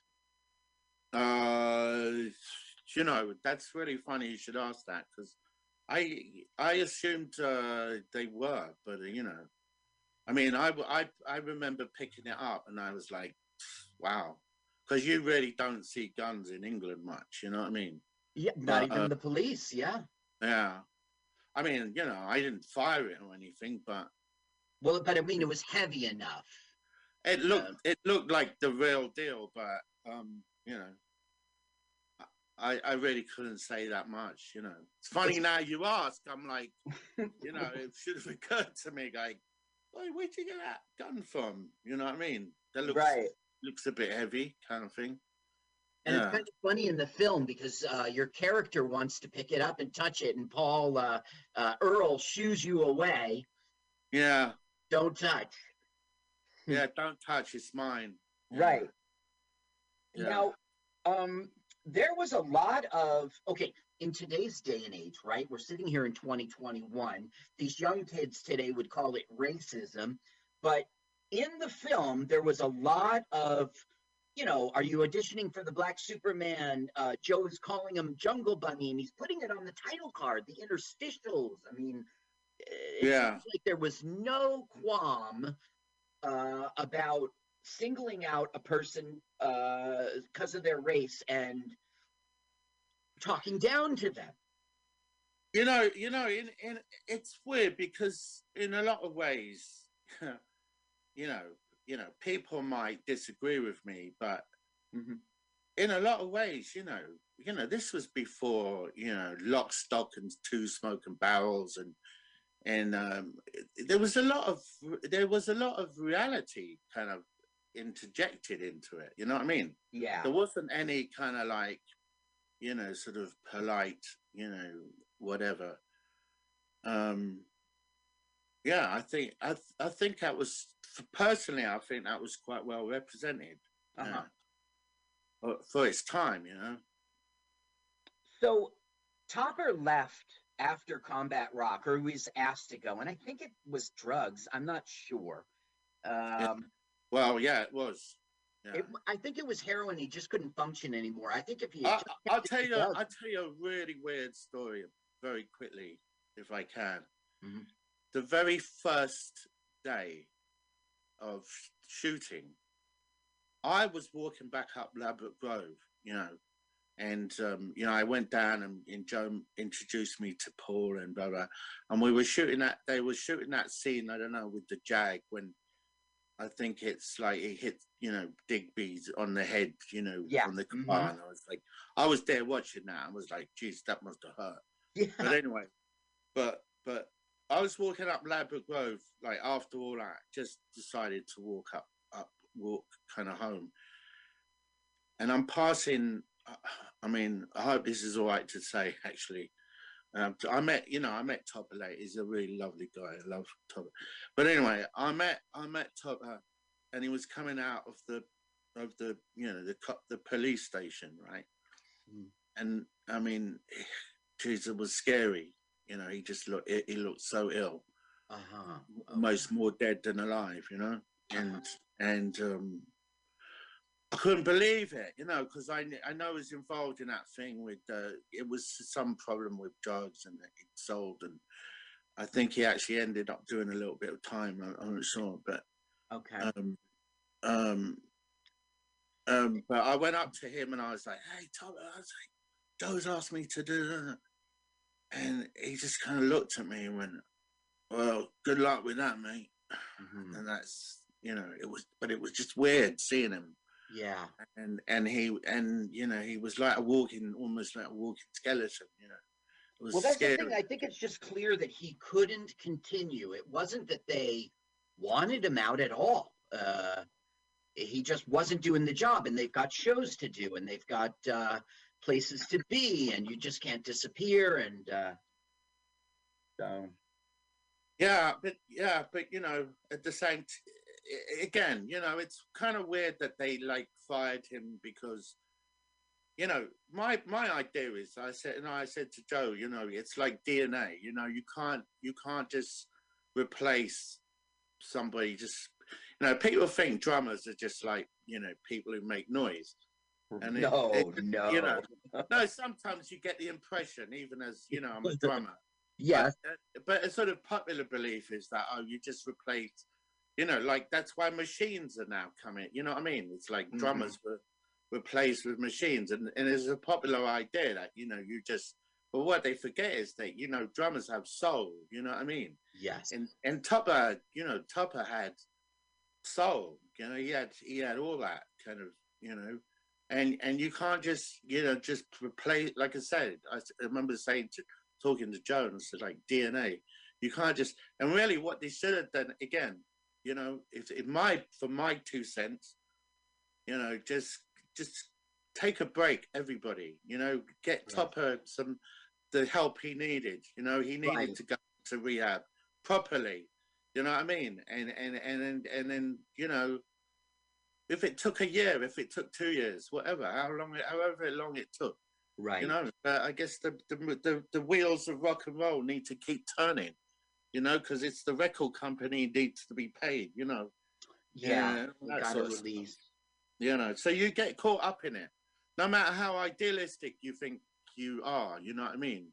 It's just how it goes, you know. But I'm just saying, it was just the coincidence, and I'll be honest with you, it freaked me out just visually, just to see that, because you know, I was just like, wow, Not you know, this could, you know what I mean? It's like, could this be me in a few years if this actually works? You know what I'm saying? Right. It was like from day one, so it was, you know, it was just a weird coincidence, is what I'm trying to say. Now, I was listening to that Our Time Is Now podcast out of Ithaca with a friend, a coworker of yours. And, you had mentioned that Joe was kind of grooming you to be the drummer, but like then recruited this Pete Howard. Don't you feel like there was an opportunity missed there? I know you were with the Raincoats, but I think that you had returned from that and you were playing with Joe. Well, I mean, I'll tell you honestly, right? I'll tell you honestly. Joe was recruiting me, and he kind of, you know, and I recorded with Mick, you know, for the backing track. I did some drums and some percussion and that, but you know, to be, like I say, the more I kind of went into it, the less I seemed to belong. I started out feeling really riled up, like this is going to be fantastic, and I had that, you know, energy of a sort of 20-year-old kid. But you know, I kind of, you know, I had more and more problems saying, you know, how do I fit in? How do I actually, you know, I mean, I guess I was caught up in, you know, with, I don't know, just like from where I come from, which is more of a kind of reggae, hip hop, like, you know, I'm Jamaican background, you know what I mean? Yeah. And I, well, you know, for me, it was kind of like, you know, because it's not just like when you like around the Clash, it's more sort of an idealistic thing as well. It's a kind of, you know what I mean? There's a kind of, you know, there's a kind of politics, and there's a lot of things to consider, you know. And I was always thinking like, how do I fit, you know, do I fit in Right. this? You know what I'm saying? And again, you know, when I started off, I was like, I could see how this could work. Yeah. But the longer I was in it, my soul was kind of being depleted by, well, they can't even talk to each other. How the hell am I gonna, you know, gonna kind of, you know, make sense Fit in here. You know what I'm saying? And then when I found myself going to the studio, that was, you know, that it was there for me to learn all the stuff and make preparations. I was like, I'm sitting on, you know, listening to, you know, Cosmo gave me a tape, and it was just like, oh, learn the Clash. And I felt like I'd been playing with live band, you know, a live band, and I'm like, I'm now sitting in a studio on my own, playing to a tape, and I'm like, oh, just like taking the wind out of my sail. You know what I'm saying? Like, I need people to feed off of. You know what I mean? Absolutely. And having played with Joe, it was really weird to think that he couldn't even get his backside to the. Sorry, I don't want to sound disrespectful because I love Joe, but you know, like, you know what I mean? Just that he let's come on down and let's make some music. Yeah. Yeah, so I was just feel like the longer I was in there and the more experiences like I had like that, I was like, oh man, I'm, you know, it's kind of like, what am I here for? The beer, you know what I mean? Right. You know, but you know, but I was getting paid and stuff like that. But it was like, you know, what are we about anymore? What is this about? Right. Really, you know? Well, by 1984, you were already back with the Raincoats doing moving, you know, drums, bongos, congos. Well, to be honest, the Raincoats was coming to an end. So, you know, part of me was like, you know, wasn't sure about which direction they were going. Okay. And I was pretty much just like a session, you know, person with the Raincoats, you know. And you know, they were I think, from listening to their stuff now, I think they were experimenting a lot with, you know, their sound, you know. And it was like Richard Dudansky and me we were just like, you know, really great friends, and it was just like, you know, we're basically like have given a chance that we could just play together. Do you know what I mean? And and again, Richard was in the 101ers. He was the original, you know, drummer for the 101ers, you know, and you know, Public Image and stuff like, you know, but we were just great mates, and so, you know, that was given the, you know, that was the chance to do that, really. But I went on, you know, very soon I went, after that I went on to play with Nina. She was in that band, basically. Yeah. Now, when you were on Our Time Is Now podcast, you relayed this great story about Joe showing up with the boombox the first day you even ever saw him, playing disco out of it.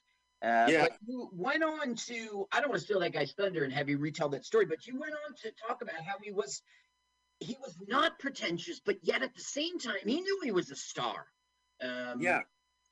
So there's that song Cheapskates, and he talks about that in that song, you know, going out to hear a tune, and what are you doing here? You're supposed to be a star, you know. Can you talk about his, it seems like he straddled a fence, right? He knew he was a big deal, but he also knew that was a conditional thing, that he had gotten some fame, that he was just a mate. He was just, I don't mean to use that, like, I'm not English, but he was just a friend and just a person from, he wasn't pretentious, while at the same time he was aware of his fame. you know, I mean, I get the impression, you know, like, you know, certain people lap it up, you know, the fame thing, and they're all about that, you know. You know what I mean? And then some people are just sort of like, don't sit with it as comfortably. You know, like, you know, you mentioned Kurt Cobain, you know what I'm saying? You mentioned, you know, kind of people who are a bit more kind of idealistic about, you're not wanting to get caught in that sort of, you know, pop star trap. Keeping your perspective. Yeah. And I mean, Joe was just about like just trying to be as real as he could, you know. But you know, it can't be. I don't know. It can't be easy because, you know, in a way, I can see sort of almost slightly schizoid, you know, parallel to wanting to live like this, and yet as soon as you step on the road, you know, everyone's like, oh, there's Joe, blah, blah, blah. You know what I mean? Like, this, you know, is a star, you know what I'm saying? Listen, I want to thank you for being on. And I really appreciate the insight that you've given us. So let's keep in touch, yeah? Yeah. We are going to be back next Sunday, and you can listen to us first on Mutiny Radio, 2 o'clock. You can get our podcast by subscribing to LWAFLMOYT. Carl, the movie next week is an Australian film from 1972. It's called The Adventures of Barry Mackenzie.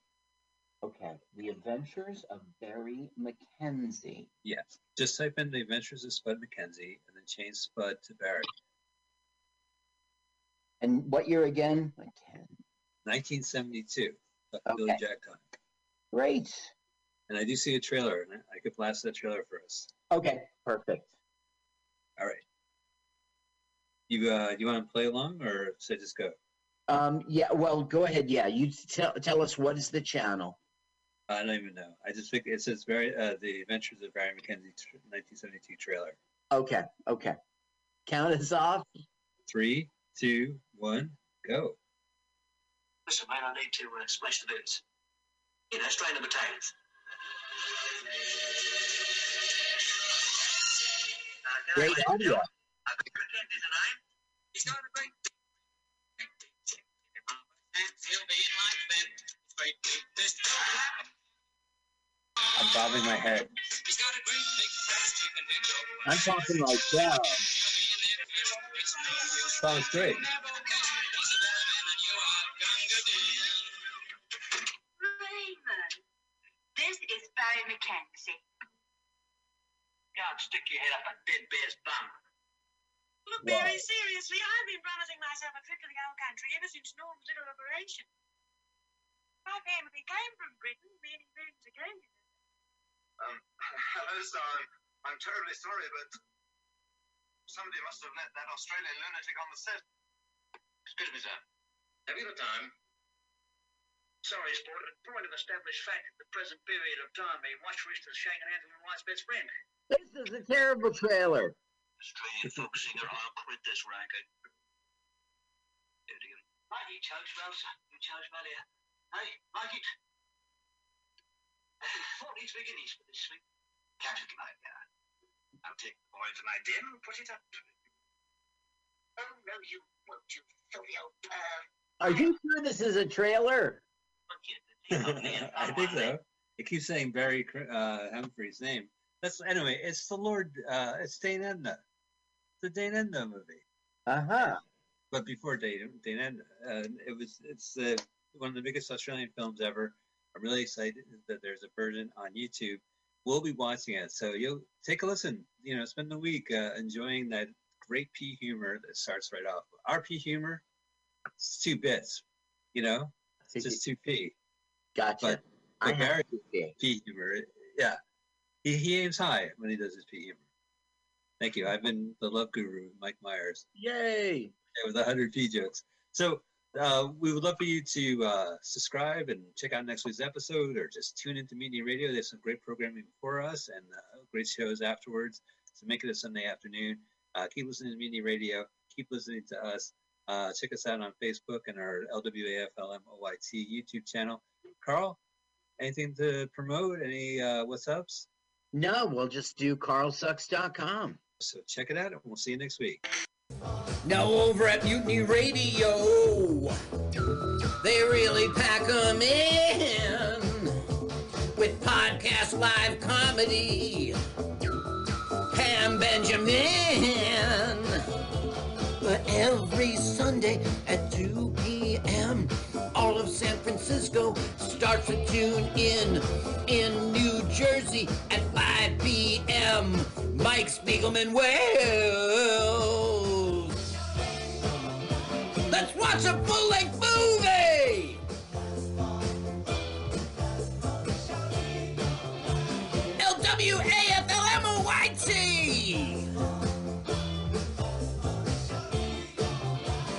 Carl hates the research! Let's watch a full-length movie! You know he really hates the research! LWAFLMOYT!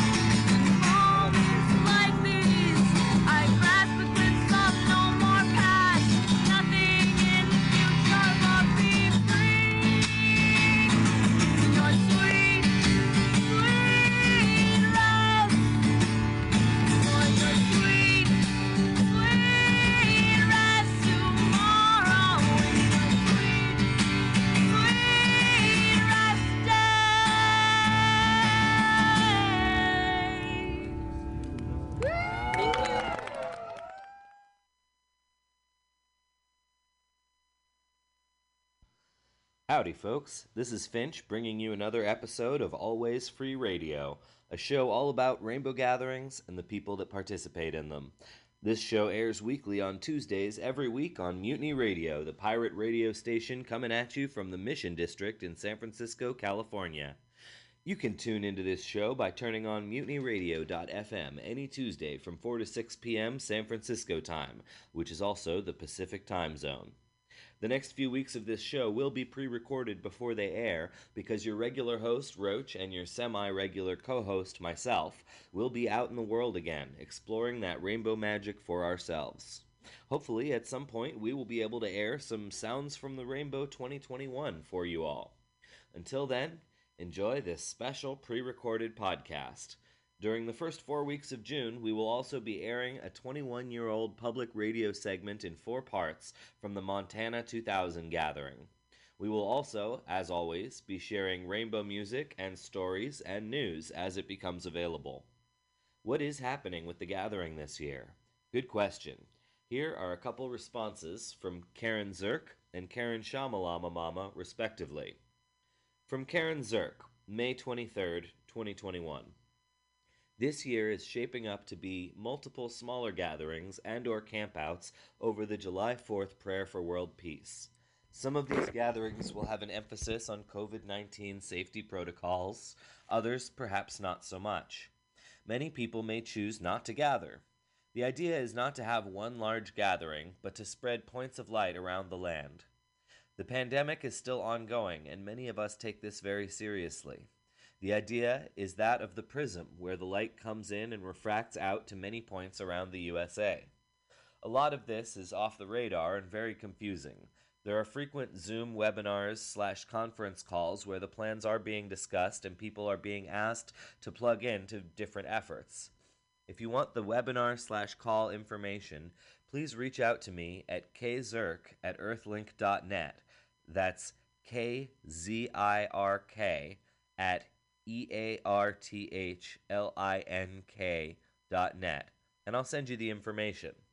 The Zoom is open 24/7, but I know there are specific times when more people are dialed in. You can join from any old phone by calling the access numbers, but toll or long-distance charges apply if you do not have unlimited long distance on your phone. I know of prayers for peace on July 4th being focalized in the Northeast, Northwest, and Southwest. There may be more. From Karen Shamalama Mama. So last year, a pandemic swept the planet. A bunch of folks from Rainbow started talking online and started having conference calls by telephone every other evening for weeks, listening to each other's concerns and feelings, and it seemed like the general sense of most of the people on those calls was that it was inappropriate to travel across country and gather thousands of people into one place. These people were on board with an idea they dubbed Om from Home, and many of them felt that the Idaho gathering should be postponed until it was safer for the public health to gather together. There were, of course, other people who felt that people were overreacting, that not gathering was a submission to government authorities, and that really the threat was not as bad as many were making it out to be.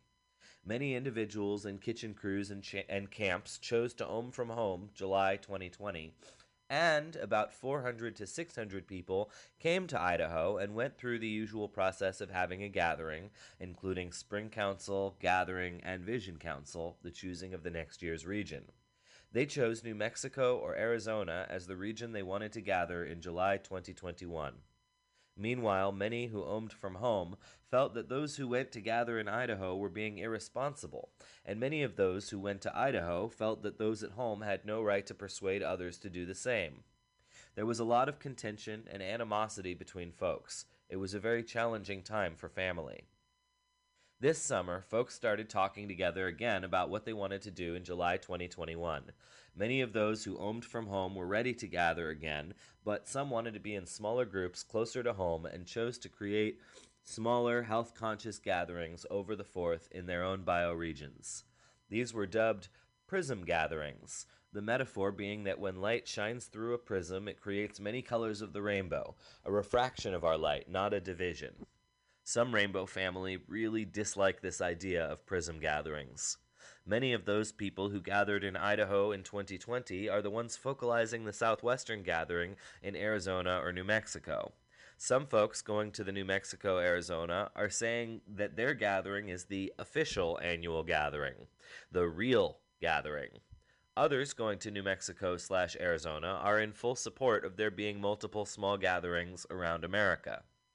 It seems to me that most folks in general have grown tired of being at odds with each other and feel that prism gatherings are a great compromise, a way forward, allowing everyone to follow their heart this summer. It looks like there will be 3 rainbow gatherings over the 4th of July this summer and multiple rainbow family campouts, potlucks, and picnics all across the country. New Mexico or Arizona Rainbow Gathering, July 1st through 7th, 2021. Idaho Rainbow Gathering, July 1st through 7th, 2021. Pennsylvania Prism Rainbow Gathering, June 20th to July 4th, 2021. Please note that Pennsylvania's dates are a little different from the usual July gathering dates. Thanks, Karens, for those updates. Upcoming on this podcast, a jaunt into Europe, where the Spanish Rainbow Gathering is in full swing. The Spanish media has just discovered the gathering, and so has the Civil Guard. I will be reading several of the news stories from the first 4 days of June, with rainbow music to break up the monotony of my persistent Finch voice. Although I wish I could read all of the articles published about the Spanish Rainbow Gathering, I think I would lose all of you by the end. There were over 15 news articles published by the time I checked on June 4th, and most of them were essentially